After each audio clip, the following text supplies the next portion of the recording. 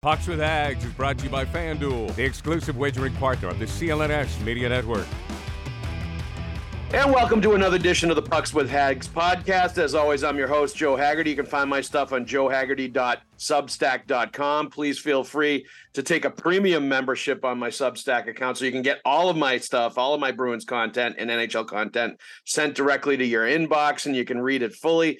With me today, as he's been a few times, Evan Marinofksy from the New England Hockey Journal, also the host of the Bruins Beat here on the CLNS Network. We're extremely happy to have him. First, though, let's give some love to the sponsors. First of all, Factor Meals, America's #1 ready-to-eat meal kit. I love it. Meals in 2 minutes, healthy, delicious. And also FanDuel Sportsbook. As always, we got to give them plenty of love. Right now, $200 in bonus bets guaranteed when you place a $5 bet. Win or lose, you get $200 in bonus bets. You can't beat that, except if you're betting on the Patriots to win. Then you might be able to beat that. But that's a story for another day. Evan, welcome to the show again. Training camp has started. Maybe some of your thoughts off the top from just the first couple of days of Boston Bruins training camp. Well, first of all, I saw you talking to McAvoy one-on-one yesterday, so I'm excited to see that on the Substack. That should be it's on there now, Evan. It's on there now. Okay, perfect. That's a great little segue into going to Substack. And if you want to know what Charlie McAvoy thinks, and we'll get into this a little bit in the podcast. If you want to know what Charlie McAvoy thinks about Brad Marchand being captain instead of maybe a guy like Charlie McAvoy being captain, I asked him that yesterday, and you can find out. So thank you for that plug. That was fantastic, Evan. But what kinds of things are you looking at here at training camp the first few days? Well, it's funny. I was on with Connor yesterday on Poke the Bear, and I was saying how, like, in training camp, and you've a lot more experience than me in this, but I don't really care about the guys on the that are officially on the roster, the Marchands, the McAvoys, the Pasternaks. If they look good, great. If they don't, I'm thinking they'll figure out at some point. I'm more focused on those prospects, the guys on the bubble, the Lysells of the world, the Merkulovs, the low rise. Deeper, you can go into like a Danton Heinen. I think that's a really interesting case of, like, on Friday, I thought he looked pretty good. And he's a Montgomery guy, and that's a guy who, wouldn't shock me if he's on the third line to start the year. So it's guys like that. That's what I'm most focused on. And I think, we'll get our best look at a lot of those guys on Sunday against the Rangers. So I think that's the biggest thing that I kind of look for. And I think it's tough because, you see, I was saying this to Patrick Donnelly yesterday in the press box. I was like, it's tough because you see a guy look good in a drill and you see the tweets like, oh, he looks outstanding. And it's like, let's all simmer down. Like, a guy has a good drill or a good 3-on-3 battle drill, or your favorite, the pass for the breakaway type drill. Which you said you're going to institute for your son's youth hockey team, which I think is a great idea. No, there's a lot of drills I'm going to steal. I told Ryan Muginel the other day that I'm going to steal. They do this drill where they do a 3-man breakout at one end, and it goes into a 3-on-3 with the guys on the other side. Like, they have both guys on both sides doing three-man breakouts with one forechecker. And then as soon as they break out of the zone, they give the puck back to the coach and they race down to the other end of the ice for a 3-on-3 small area game at the other end. And it's like transitioning from one to the, I think it's an awesome drill. I told Muginel that yesterday. He's like, good, name it after me when you introduce it to the kids and do it in practice. I was like, I'm definitely going to I'm going to call it the Mooj. So shout out to the Providence Bruins coach. I don't know if that's his drill. I don't know if he stole it from somebody. I don't care where he got it from. Awesome drill that I'm definitely going to use. But to your point, you can't read too much into the drills. Some of the battle drills and some of the one-on-one drills you can read a little bit into, and you'll get a little insight from those. But, like, look, bottom line, Jim Montgomery had to go with the forward lines wearing different colored jerseys to make sure the drills were running right, because everybody was in black and white jerseys with their names on the back the first day, and there was too much confusion with the young guys and the newcomers as to what drills they were running, what was going on. So, like, they're even still trying to work that stuff out and make sure everybody's on the same page as far as the crispness of the drills, executing them correctly, like all that stuff. And there's the nerves with the young guys. So there's not a lot. And there's also the fact that a lot of the veteran guys are kind of working on things rather than trying to show their best self every single second of every single drill during those training camps. So, there's early in the preseason, I don't read anything into the line combinations. I don't read anything into, pretty much anything I see until we get a little later in camp. The one thing, to your point, that I really like and I'm interested by is when they pair the veterans with the young guys in the line combos and the defenseman pairings, and you start to see what they're thinking a little bit as to what those players might be long-term, what their roles might be, how they're going to look with veteran guys. Like Fabian Lysell skated with Charlie Coyle and Brad Marchand the first couple of days. Matthew Poitras was with David Pasternak, which, he was on cloud nine after that first practice session, skating around with number 88. Mason Lowry was in a pairing with Brandon Carlo. Stuff like that. Georgi Merkulov was centering to Danton Heinen, who you mentioned looked really good, and Jake DeBrusk. So that's a real nice premium center look for him with those two guys. So those are the things I'm looking at, and I'm interested by the first few days of training camp. But when you've covered 20 training camps, you realize what happens. The young guys look really good at the beginning, really hungry. They might even have a good first preseason or game or two right out of the gate. And then you steadily see as preseason and training camp goes on, the veterans just look better and better and better. And then when it comes time to win the actual spot towards the end of preseason and beat somebody out for a job, all of a sudden the veterans come out of nowhere and have these great performances. And it's okay, they're starting to turn it on now and get it ready for the regular season. So that's basically sort of the ebb and flow or the narrative of training camp when you're watching it for long periods of time. And, what I think is going to be interesting, I thought Danton Heinen looked really good. I haven't really noticed Alex Chasen much in the first couple of days, but training camp drills, I really aren't his thing. I'm interested to see what he's going to look like net front on the power play during some of these preseason games when he gets those looks and stuff like that. Another line I was interested by too was the Johnny Beecher centered Jacob Lauko and Milan Lucic. I thought that was a really good look for him too in a potential fourth line role. So that's the kind of stuff I'm looking at. Any of those young guys in your mind flashed for you these first couple of days? Yeah, it's funny. I won't say flashed. One guy that and it's funny, again, you have to take these drills with a grain of salt. You have to kind of look, as you said, you have to look at them with, it's beginning of training camp. It's a drill. Everybody has bad drills. Everybody has good drills. It's hard to judge a lot off it, but there was a 3-on-2 net front drill on the side of the ice that I was on yesterday, and Heinen, DeBrusk, and Merkulov kept getting looks. And it's interesting because as I was watching, Heinen and DeBrusk, they looked natural together, and they were, finding each other. They were finding smart routes to get open around the two defenders. And Merkulov was having a tough time doing that. He wasn't, I know Hockey Sense has always been kind of an issue with him, and that's, a little bit of a red flag going forward. Yeah. But he was having a tough time, and I saw the coaches pull him aside a couple times to be like, hey, and I don't know what they were saying, but my guess is they were, Stick was out showing him, different ways to get open. And I think stuff like that you can sort of note and say, okay, the looking natural with two NHL players, not quite there yet.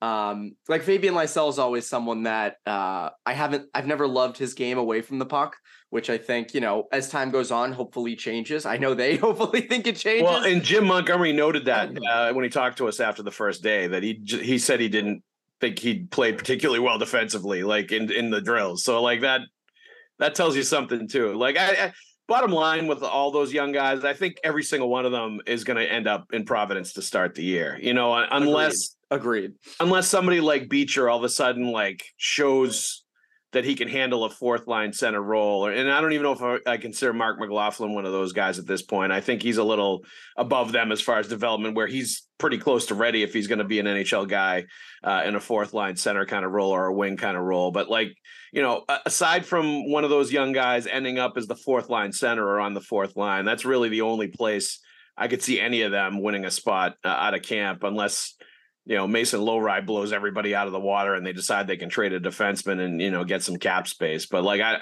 don't know that they want to do that with any of them. I think they'd be much more well-served and much happier if they just play half a season in Providence and then revisit it, midway through the year. Yeah, I think and you and I have kind of said this all off season. Like, there's no reason to rush it. Like Yeah. you look at the top six, you have guys there. Your third line, Frederick, Geeky, potentially a Heinen.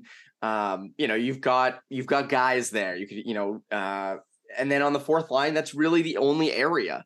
And I don't think you want to throw Merkulov up into the NHL as a fourth liner, No. just right out of the gate. No, you don't want to do that with role. Lysell. Yeah, Lysell, you don't want to do that with Beecher, as you mentioned, is kind of the only guy, at least off the top of my head, that could kind of fill that if he continues to progress. Can you be fast and hard on the forecheck? Can you be at least somewhat defensively responsible?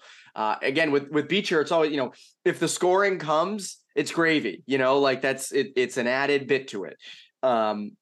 But if you can be sort of, a big, fast presence, and, I know Hockey Sense has always been something, that they've noted, not been super impressed with him.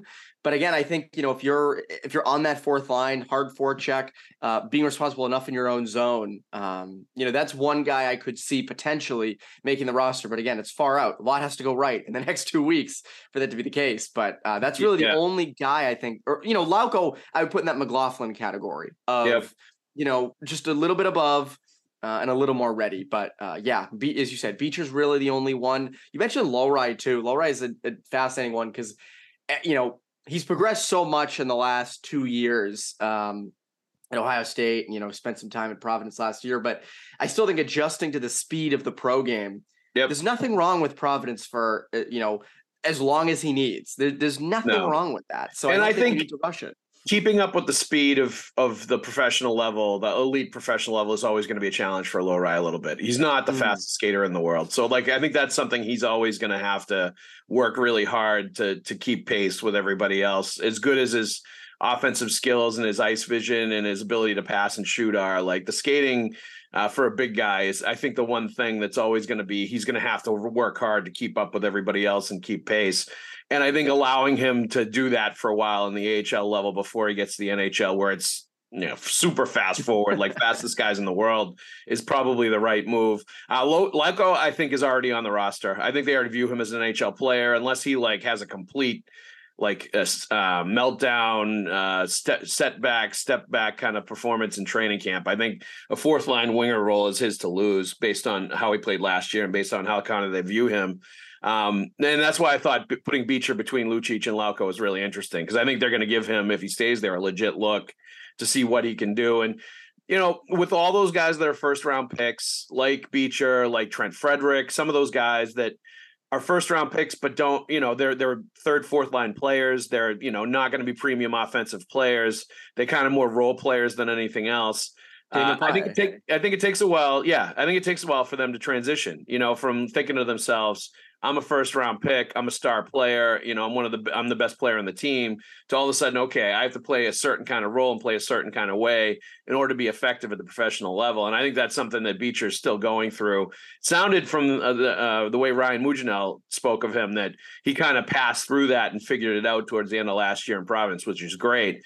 But to your point, it's the little things on the fourth line. You have to be able to win faceoffs. You have to kill penalties. You have to be a really smart player. Realize what your role is, which is going to be more, offensive possession in the offensive zone, puck possession, cycling the puck, killing time basically with puck possession and keeping it in their zone so the other lines can get on the ice that are going to give you your, offensive performances, your goals, all those kind of things. Those are the kind of things that when you're a fourth line guy, you sort of have to come to grips with. And hockey sense and hands are always going to be an issue with Johnny Beecher. He's never going to be a big goal scorer in the NHL level. He reminds me a lot. I don't know if I mentioned this to you or somebody else, but he, to me, is like Daniel Paille, who was also a former first round pick. Yeah. The speed and the tenacity he plays with will always put him in good offensive positions. He's going to get breakaways. He's going to get all kinds of really good chances based on the speed and the way he plays the game, the tenacious way he plays the game, but he just doesn't have the hands to finish those chances that he gets often enough to really allow him to sort of elevate his game to higher levels. So once he comes to grips with that, I think he's going to be a force as a fourth line, bottom six kind of center, because the skating, he looks like Jack Eichel when he skates on the ice, just a big, long stride, he covers the ice and chews it up. The speed and the physicality and being 6'2", 210 pounds, he looks like an NHL player when he's skating around out there, FanDuel Sportsbook, our greatest and longest and best sponsor. FanDuel Sportsbook, phenomenal. The NFL season is here, so go bet on the Patriots, or maybe bet against them. Maybe that's what you're doing. Although the Patriots, like if you're going to FanDuel and you're using the Patriots as a bet, it's very complicated right now because they're 0-2, but they've both been very close games, and they look like they're one of those football teams that they're going to lose, but they're going to be just this close to winning. And lose it on the last drive of every single game. But get into the NFL season right now with FanDuel, America's #1 sports book and the exclusive wagering partner of the CLNS network. Right now, new customers get $200 in bonus bets guaranteed when you place a $5 bet. That's $200 in bonus bets, win or lose. If you've been thinking about joining FanDuel, there's not a better time to get in on the action than right now with the NFL season in full swing. The app is super easy to use. There's a wide range of betting options, including spreads, player props, over-unders, and so much more. So visit FanDuel.com/Boston and kick off the NFL season. 21 plus and present in Massachusetts. Hope is here. First online real money wager. Only $10 first deposit required. Bonus issued as non-withdrawable bonus bets that expire 7 days after receipts. Restrictions apply. See terms at sportsbook.fanduel.com, gambling helpline ma.org, or call 1-800-327-5050 for 24/7 support. Play it smart from the start. GameSenseMA.com or call 1-800-GAM-1234. What's interesting? Beecher's development path is really interesting because he was a guy who was at Salisbury, really good, went right to the NTDP, and I've never talked to Beecher about this, and obviously an invite to the NTDP is the biggest thing in the world. You have to go. I only know of one person that, in my knowledge, that ever declined the invitation. My cousin actually did too, way back in the day. Oh, he did? Okay, all right. Yes, Adam Garagoshin, a long time ago. Inside baseball story, because apparently he didn't want to leave his girlfriend at the time to go out to awesome. The USNDP. Yes, but that's good. No, that's a great. And we crush him for it now because he's not married to that girl these days. So. Hey, you know what? He made a short-term decision. Short-term decision. But Beecher's an interesting case because he went to the NTDP, was in their bottom six. Went to Michigan, was in their bottom six, and he's always been amongst the most talented, but at a role that was a third or fourth line role, to the best of my knowledge. And I'm always curious, if he didn't go to the NTDP and stayed at Salisbury and then went to the USHL, or went to a school that wasn't Michigan and was in a top six role, like would those skills have developed? Would he have envisioned himself more as a top six guy? And it's an interesting conundrum with a lot of these NTDP kids that are on the bottom six, because those kids at, prep schools, junior programs would be top six players, but they're on the national team. And Trent Frederick was the same thing. He was the bottom six center for the NDDP before he went to Wisconsin. Same thing. And, it kind of, that always stuck there. But like some guys, that's just, I remember when Frederick got drafted, his same draft as Charlie McAvoy. And I still to this day crush the Bruins for not taking Alex DeBrincat instead of Trent Frederick. As good as Trent Frederick has turned out to be, like, Alex DeBrincat, I think, had like back-to-back 60-goal seasons in the OHL going into that draft year. And he was a little small, but like today's NHL, small, fast players that are skilled like that are goal scorers, they play and they are effective, as we've seen with DeBrincat. But that's a story for another day. Bottom line is, like, when he was drafted, I remember Keith Gretzky, who was the head of scouting at that point for the Bruins, basically calling him, projecting him as a third-line center someday. And it was like controversial because, like, I don't think you should be drafting guys you project as third line centers with first round picks, even if you need big bodied centers, physical players, like all that you were projecting him to be, especially with knowing that Milan Lucic was either moving on or was going to be moving on soon. And you wanted a power forward type to replace him. But I just don't think you pick those kind of guys in the first round. And I think even back then they saw, even though he was at the NDP, wherever he was going to be, that's kind of what his lot in life was eventually going to be. He just wasn't as dynamic offensively as some of these other forwards that are out there. But you can't teach 6'3", 215, 220 pounds, with Frederick's size and the physicality that he plays with and everything else. So, but to your point, I think that's a really interesting point as far as pathways. And, I can't imagine if I was a player at 17, 18, and I was invited to go to the national team development program and play there for a year, that regardless of what my role was going to be, I was going to turn it down because I mean, I don't blame all those guys for get it, drafted. It's an interesting you thing.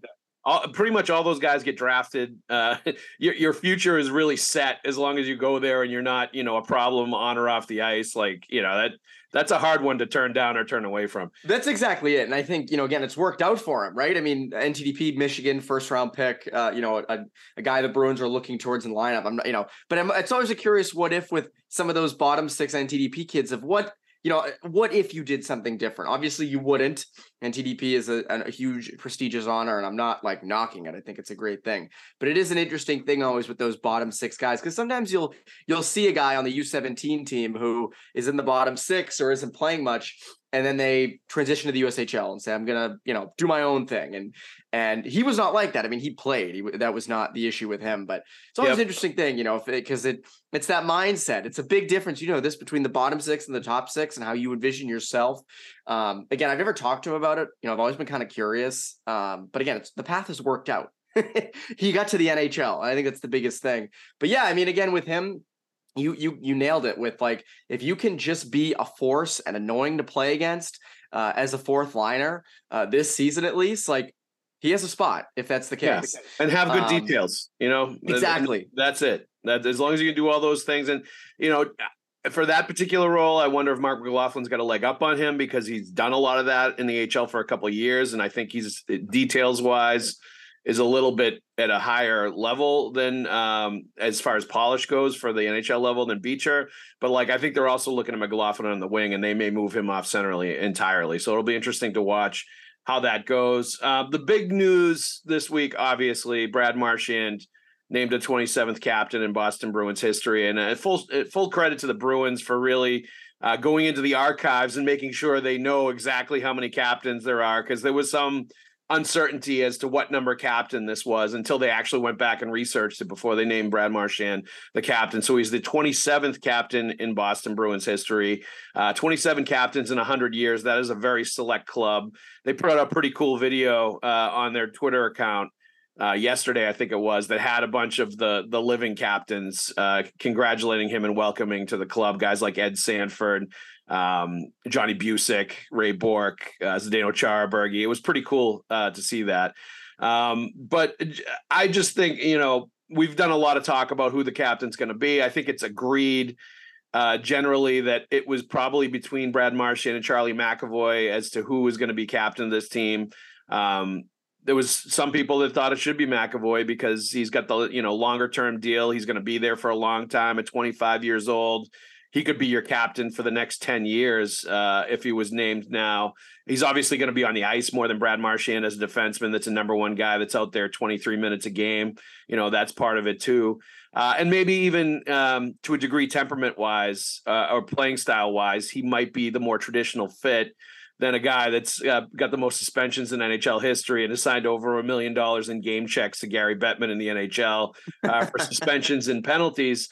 But like, I just think in my mind, I've said Brad Marchand all along. I think he's the only choice. I think he's the right choice at 35 years old. And he's the guy that's the last remaining Stanley Cup champion on this team. The link back to 2011, he's been here throughout. He was Patrice Bergeron's assistant through his run as captain. So he knows everything about this team, how to deal with situations, how to deal with other players, how to lead. He's got the experience to do all those things. And I think he's also got the component where he's not afraid to challenge guys when they need to be challenged, which I think is part of it too.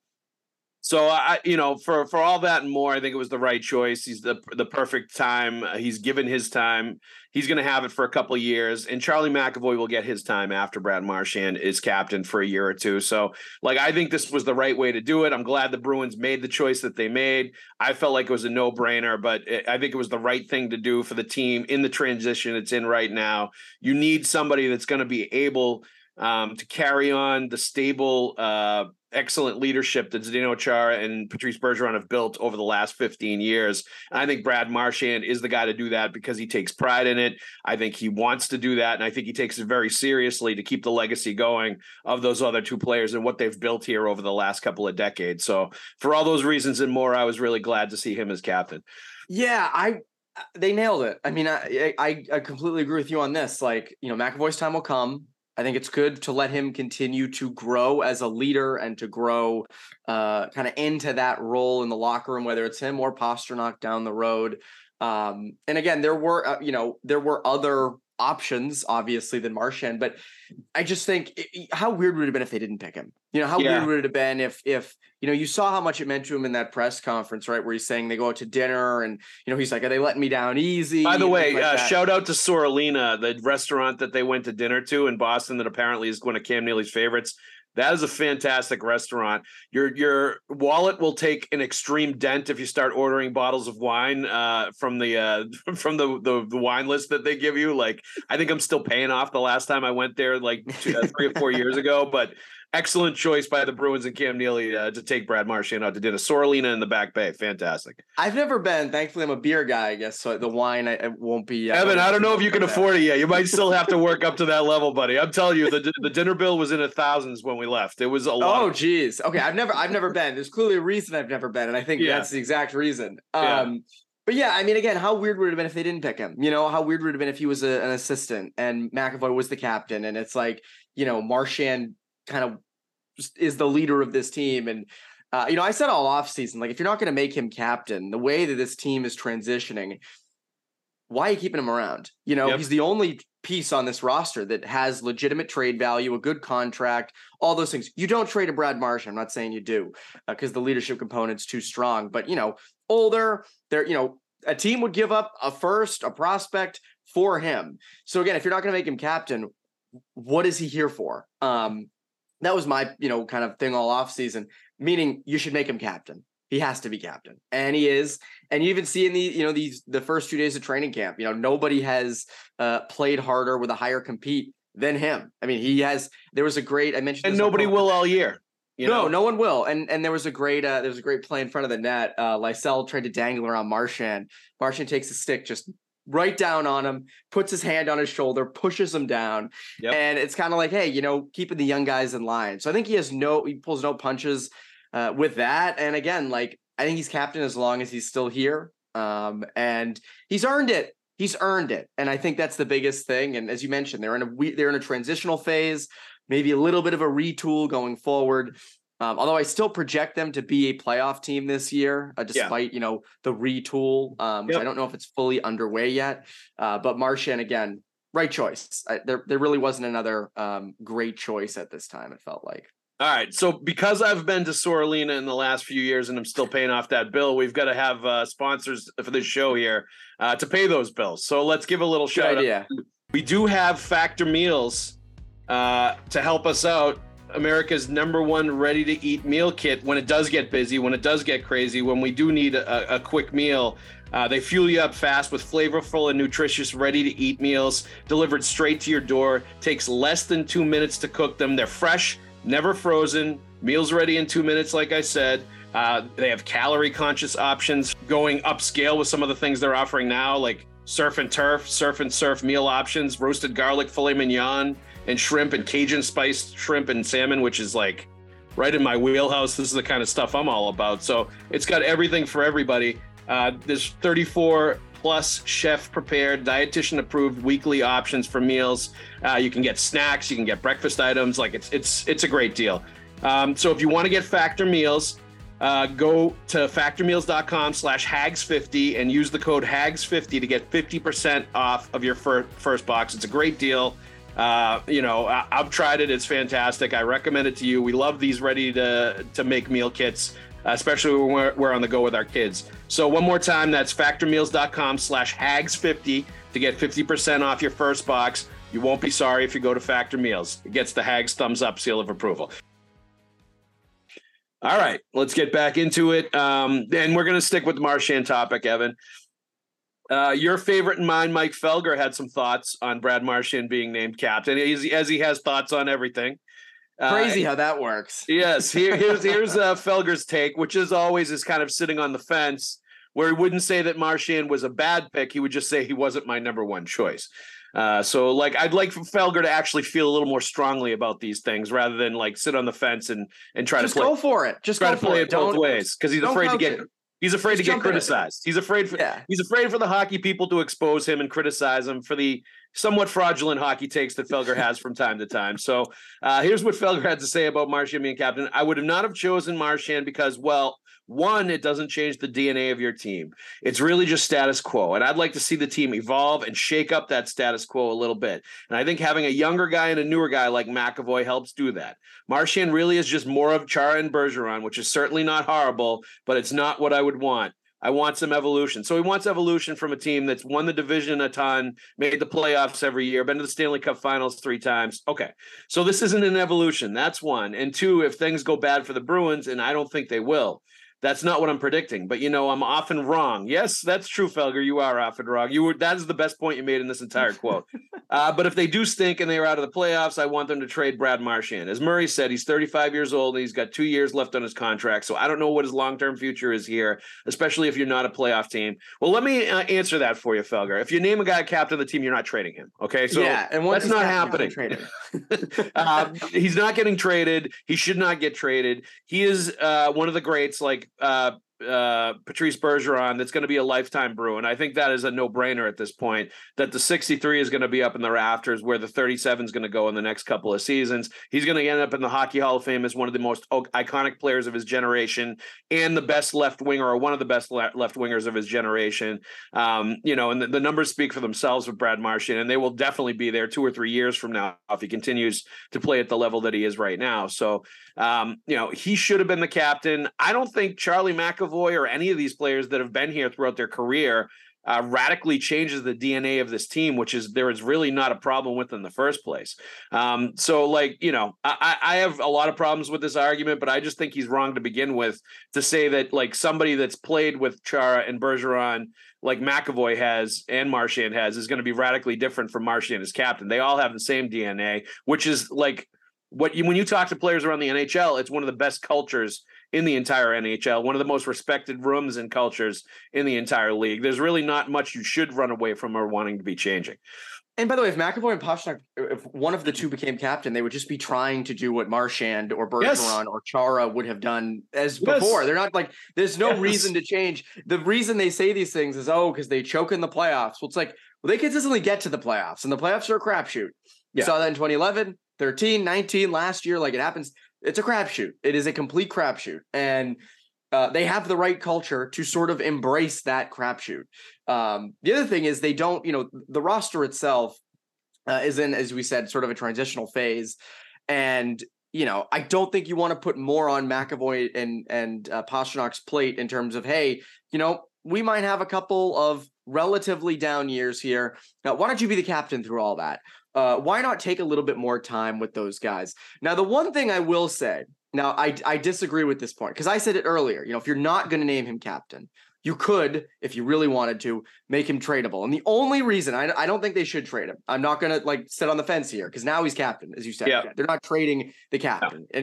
And that is a commitment to at least the rest of the contract this year and next year. And I would suspect that he'd be back on a 1-year deal the year after that, as long as he wants to keep playing with incentives similar to what Bergeron had at the end of his career. Exactly. Now, my only thing with the trading him is, if you look at this roster, right, they need firsts. They need first-round picks in future years. You do need to bolster the prospect pool a little bit. Now, you look at this roster, who has value? Let's say they do stink this year. Let's say they just stink, right? And you get to the deadline and you say, all right, what's realistic here, right? Like Ullmark would be an easy one, feels like, right? That'd be a guy that you could peel off, get a first and a prospect or whatever it is for him. If the DeBrusk contract negotiations go south, right, and you don't have a deal lined up by then, that could be another guy that you do get something legitimate for. That would be a guy I would look at very intently as a guy that might happen to this year, because we talked about it last week. Like the Bruins' MO with guys like DeBrusk in their walk years, if they're not going to sign them, is there's not a lot of discussion about contracts. And DeBrusk came in, and the first thing he said at the golf tournament was it takes two to tango, meaning the Bruins have not really had any conversations with his camp. And I know Don Sweeney said they will happen. And, I'm going to give them the rest of training camp to figure it out, have some conversations, find common ground, figure out where both sides are. But I just think that bears watching a lot, because the Bruins do not really play poker with these. And you can tell pretty clearly, like Torrey Krug, where if there's zero talk and it's crickets chirping as far as negotiations going on in their last year of their deal, they're probably not coming back. And the Bruins have decided that player is just going to be too expensive for them, and an extension is not going to happen. And, it becomes dicey trading players like that. If you're in contention and you're going to be a playoff team, you're not going to sell off players like that. But to your point, Krug was never going to be traded in that season in 1920. It was the President's Trophy team. Right. But to your point, exactly. But to your point, if things do go sideways this year, DeBrusk would be a guy I would definitely look at as a trade value or rental that would definitely get you a first round pick back if you're looking to recoup some of those draft picks that you've traded away. Now, let me ask you this, because this is hypothetical, because I guess it's not really going to happen because Marchand's captain. But would you rather have, and this is a sports radio question, so I gotta try, what are we doing here? No, that's fine. But would you rather have DeBrusk for the rest of his career as a top six guy, right? Around a 30 goal scorer, 50, 60 points. Yeah.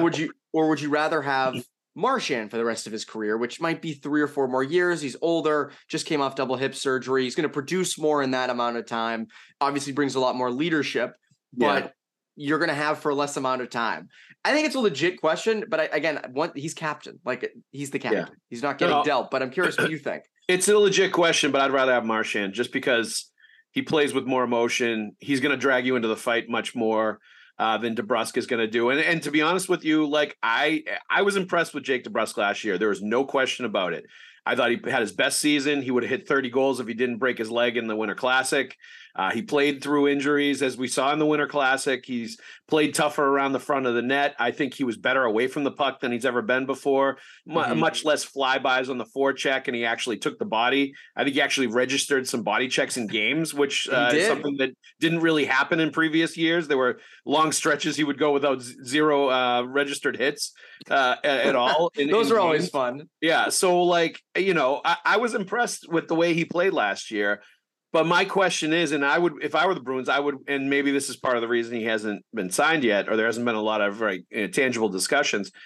I would want to see what he's going to look like without him skating with Patrice Bergeron and Brad Marchand, to see how effective he's going to be, how much he would be able to drive a line if he's not put in a plumb position on a top line where he's going to get tons of chances, where the other guys are doing a lot of heavy duty lifting with two-way play, and where he's definitely not asked to do as much as if he was playing with, Pavel Zacha and somebody at James Van Riemsdyk, let's say, or something like that.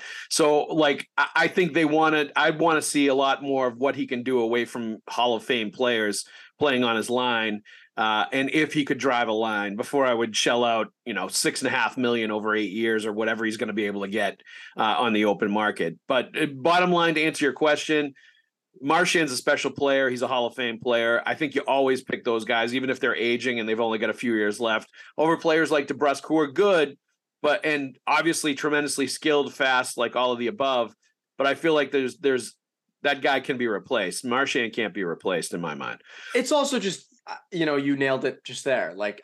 It is easier to replace a guy like DeBrusk. A 30, it's not hard. I mean, it's not easy. It's not, definitely not. 30 goal, he's a guy that gets to dirty areas. You don't see a lot of scoring wingers like that, but Marchand's, the guy, that's a guy who's a 63 will be up in the rafters, and his compete, his leadership, all those things. And again, that's why, if you do, Marchand's not getting dealt. That's A. B, if DeBrusk does sign, right? If you do re-sign DeBrusk, whether it's in training camp or beginning of the year. Yep. What do you have to trade away? Because you don't have a first or a second in the 24 draft. And you're going to do this all over again, like the last draft where you didn't have a lot. Again, down the middle. And we say this all the time, people this offseason are like, free agency next year is going to be crazy because the cap might go up and this and that. It's like, well, what players are hitting free agency? you're not finding a franchise cornerstone center in free agency anymore. It just doesn't happen enough to rely on it. If it falls in your lap, terrific. If Elias Lindholm is there next year, great, like awesome. Yep. Sign him to the most money. But, if you want to get creative and trade, you're not outbidding anybody for anybody unless it's a Taylor Hall situation in Buffalo where he says, I only want to go to Boston. I'm only moving the no movement thing for Boston. So right. I just, to get a future number one center, I don't know how they do that. And again, Sweeney's crafty. He can be crafty. He's had his moments in the past, but I don't know how you do that without getting a first round pick or a top prospect or something like that. I think you have to get back in the first round. Where they're headed. You look back at, Lucic is back now, but you look back in 2015, obviously that 15 draft, those, that the 3 straight first round picks are, memed on all the time. Yeah. But to get those first round picks, they actually did a pretty good job. You sell off a guy like Lucic. Dougie Hamilton, I think at the time was a different situation. I was not covering the team then, so I don't remember the exact specifics. Yeah, but you got 3 first round picks out of it. Yeah, 2 when you already had the 1. I think he didn't want to stay in Boston, and I think it was kind of mutual. I think they had decided they didn't want to pay him that kind of money for kind of a softer defenseman that wasn't going to be a true shutdown guy. Never really a Bruin. No, definitely not. And, there were times where like Chara and Claude, when you talk to them about like how his play was in the D zone, they were just not tremendously impressed. It seemed like he wanted to be more of a power play guy and, rack up the points, which he's, to his credit, has done. And he's actually turned himself into a pretty good two-way defenseman who's garnered Norris, consideration the last couple of years. So full credit to him. Here's another quote. This one is from my piece at joehaggerty.substack.com. When I talked to McAvoy yesterday, I talked about a bunch of things. I talked about his wedding this summer. I talked about, what he worked on, which was shooting the puck more. He and the Bruins staff have identified areas, specific areas in the offensive zone where his percentages are really high as far as when he creates offense, whether it's, shots that create rebounds, whether it's shots that score from the point, whatever it is. But one of the things he focused on again this summer, and it's been a work in progress the last few years, is shooting the puck more and shooting the puck more from the areas that they want him to shoot the puck from, that create more offense for the team. He only had 7 goals last year. His career high is 10 a couple of years ago.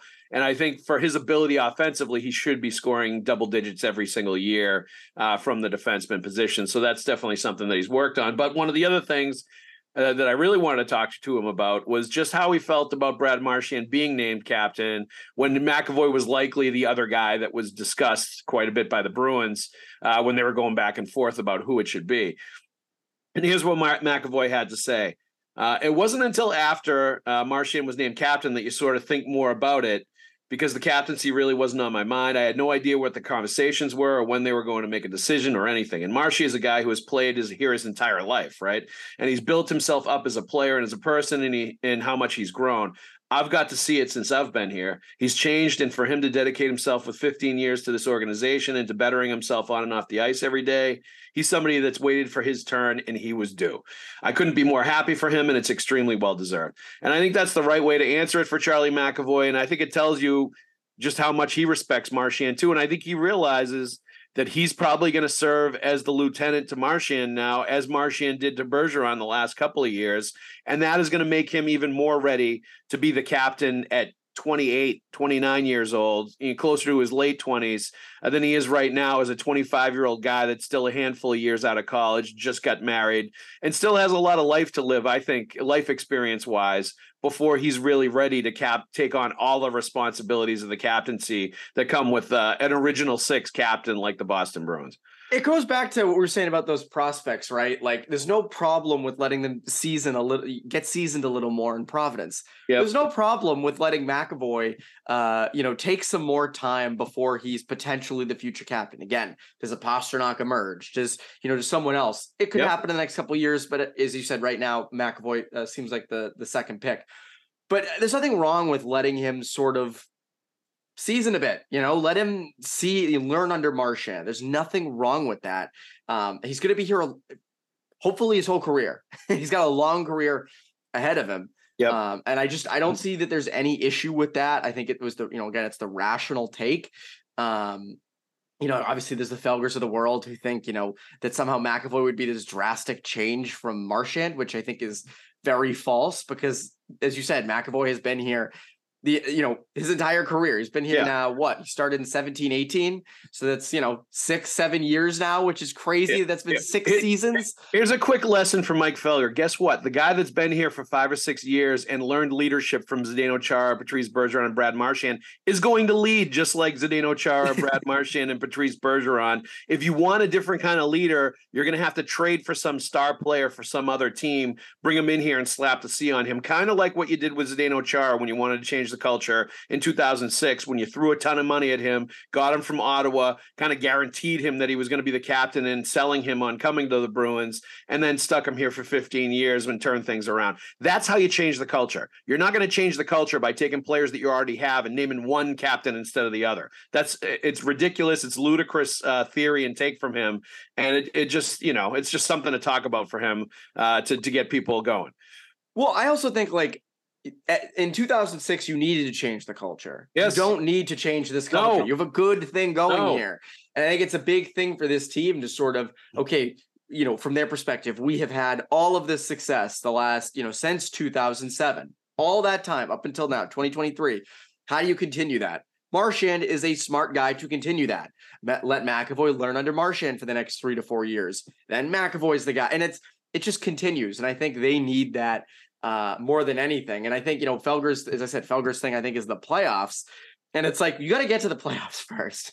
That's the biggest thing. You got to actually get in. Yep. And, but yeah, I mean, again, from McAvoy's perspective, I think some extra time as an assistant, I don't think is going to hurt him. I obviously didn't hurt him long-term here. I don't think he's going to say, I got to leave. I want to go be a captain right now. Trade me to St. Louis or somewhere else.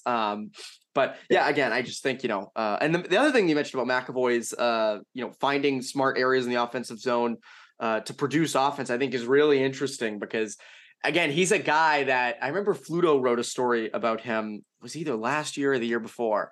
And he was saying how McAvoy might never win a Norris because how good Cale Makar is, Adam Fox, Deline, it's so dynamic offensively those guys are. Yeah, he's not, but he's a two-way force, and you can argue that he's better defensively than some of those guys, and he's right up there with them. I know the Athletic just did a thing ranking him basically in amongst them, lower than some, higher than others, but it's interesting because obviously you want him to produce more offense to produce more wins, but I think in terms of where he ranks in the NHL and his sort of standing, getting some more goals would help. Not that that's everything, obviously, but I just think in terms of Norris attention and things like that, I think unlocking that offense because it's there. I think it is there. Yep.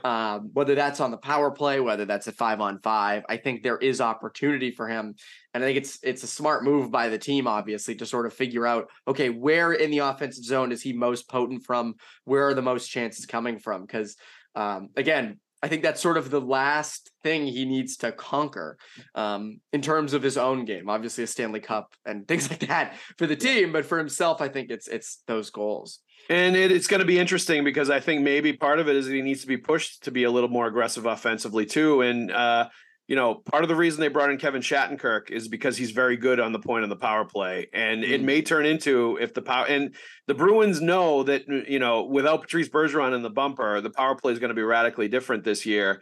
And they may have to have a stronger power play quarterback that's a little more dominant offensively, that's a little better.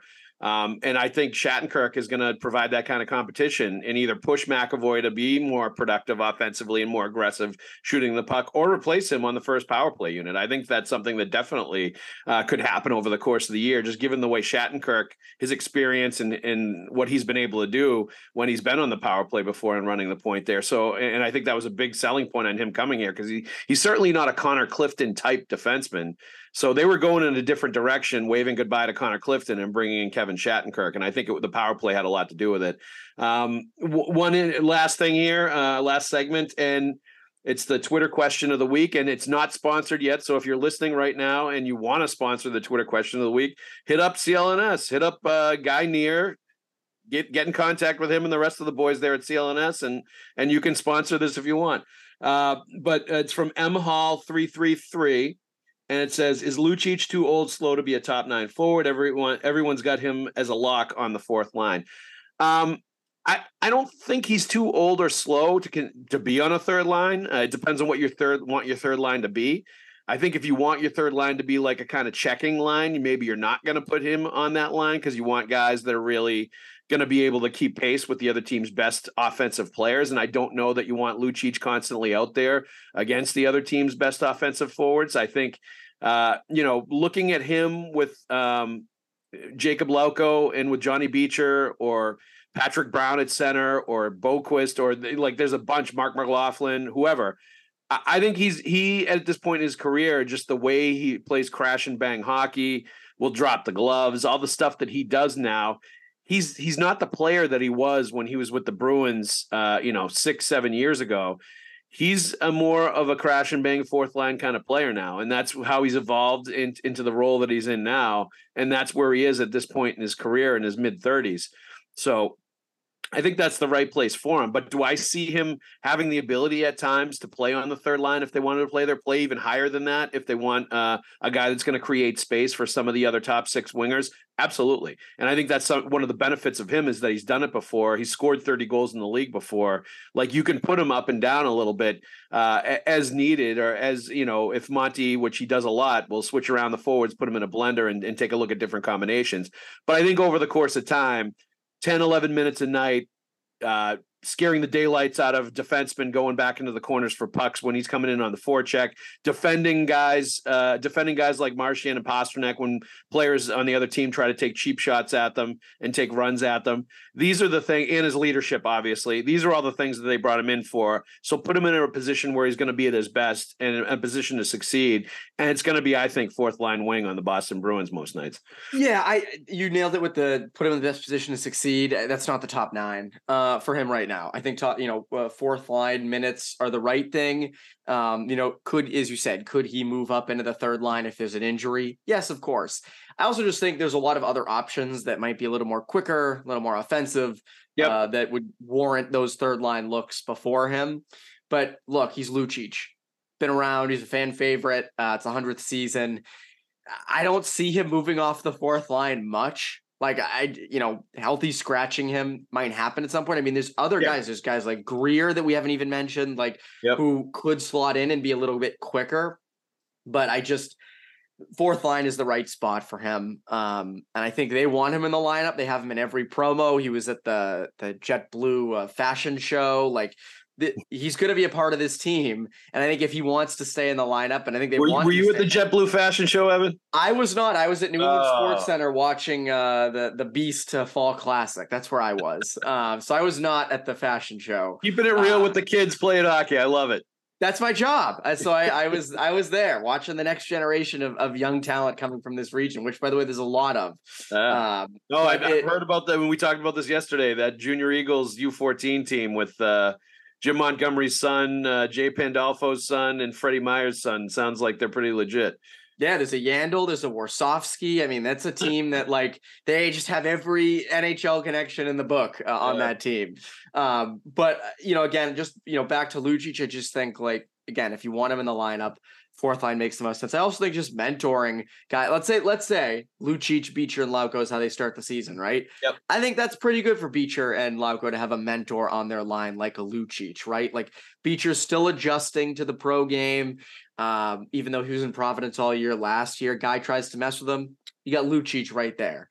So again, I just think that, that's the best spot to put him in. Would I love to see Lucic, next to Pasternak or something just for fun for a game? Of course, that'd be a blast. But I think for the good of the team and for the good of Lucic and his ability to stay in the lineup, I think fourth line minutes make the most sense. All right, I think fans just be happy he's back. That's right. Just be happy he's back. That's all. Just be happy, period, Bruins fans. Just go out and have a smile on your face. Just be happy. I'm happy that Evan Marinofksy joined me this week. New England Hockey Journal, host of the Bruins Beat. Thank you very much.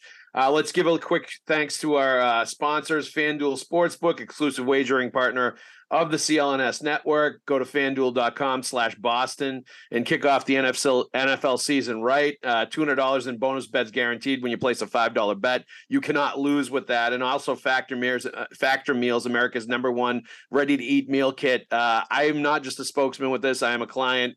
They have awesome meals that are healthy, that are prepared by chefs, and they're ready in 2 minutes when you throw them in the microwave. So thank you very much, Factor Meals. Evan Marinofksy, thanks. I'll see you at the rink. And to all of you guys out there, thanks for listening to the Pucks with Hags podcast. We'll see you at the rink. The CLNS Media Network is powered by FanDuel. Sign up at FanDuel.com/Boston and get in on the action with $200 in bonus bets guaranteed when you place a $5 bet. That's $200 in bonus bets, win or lose.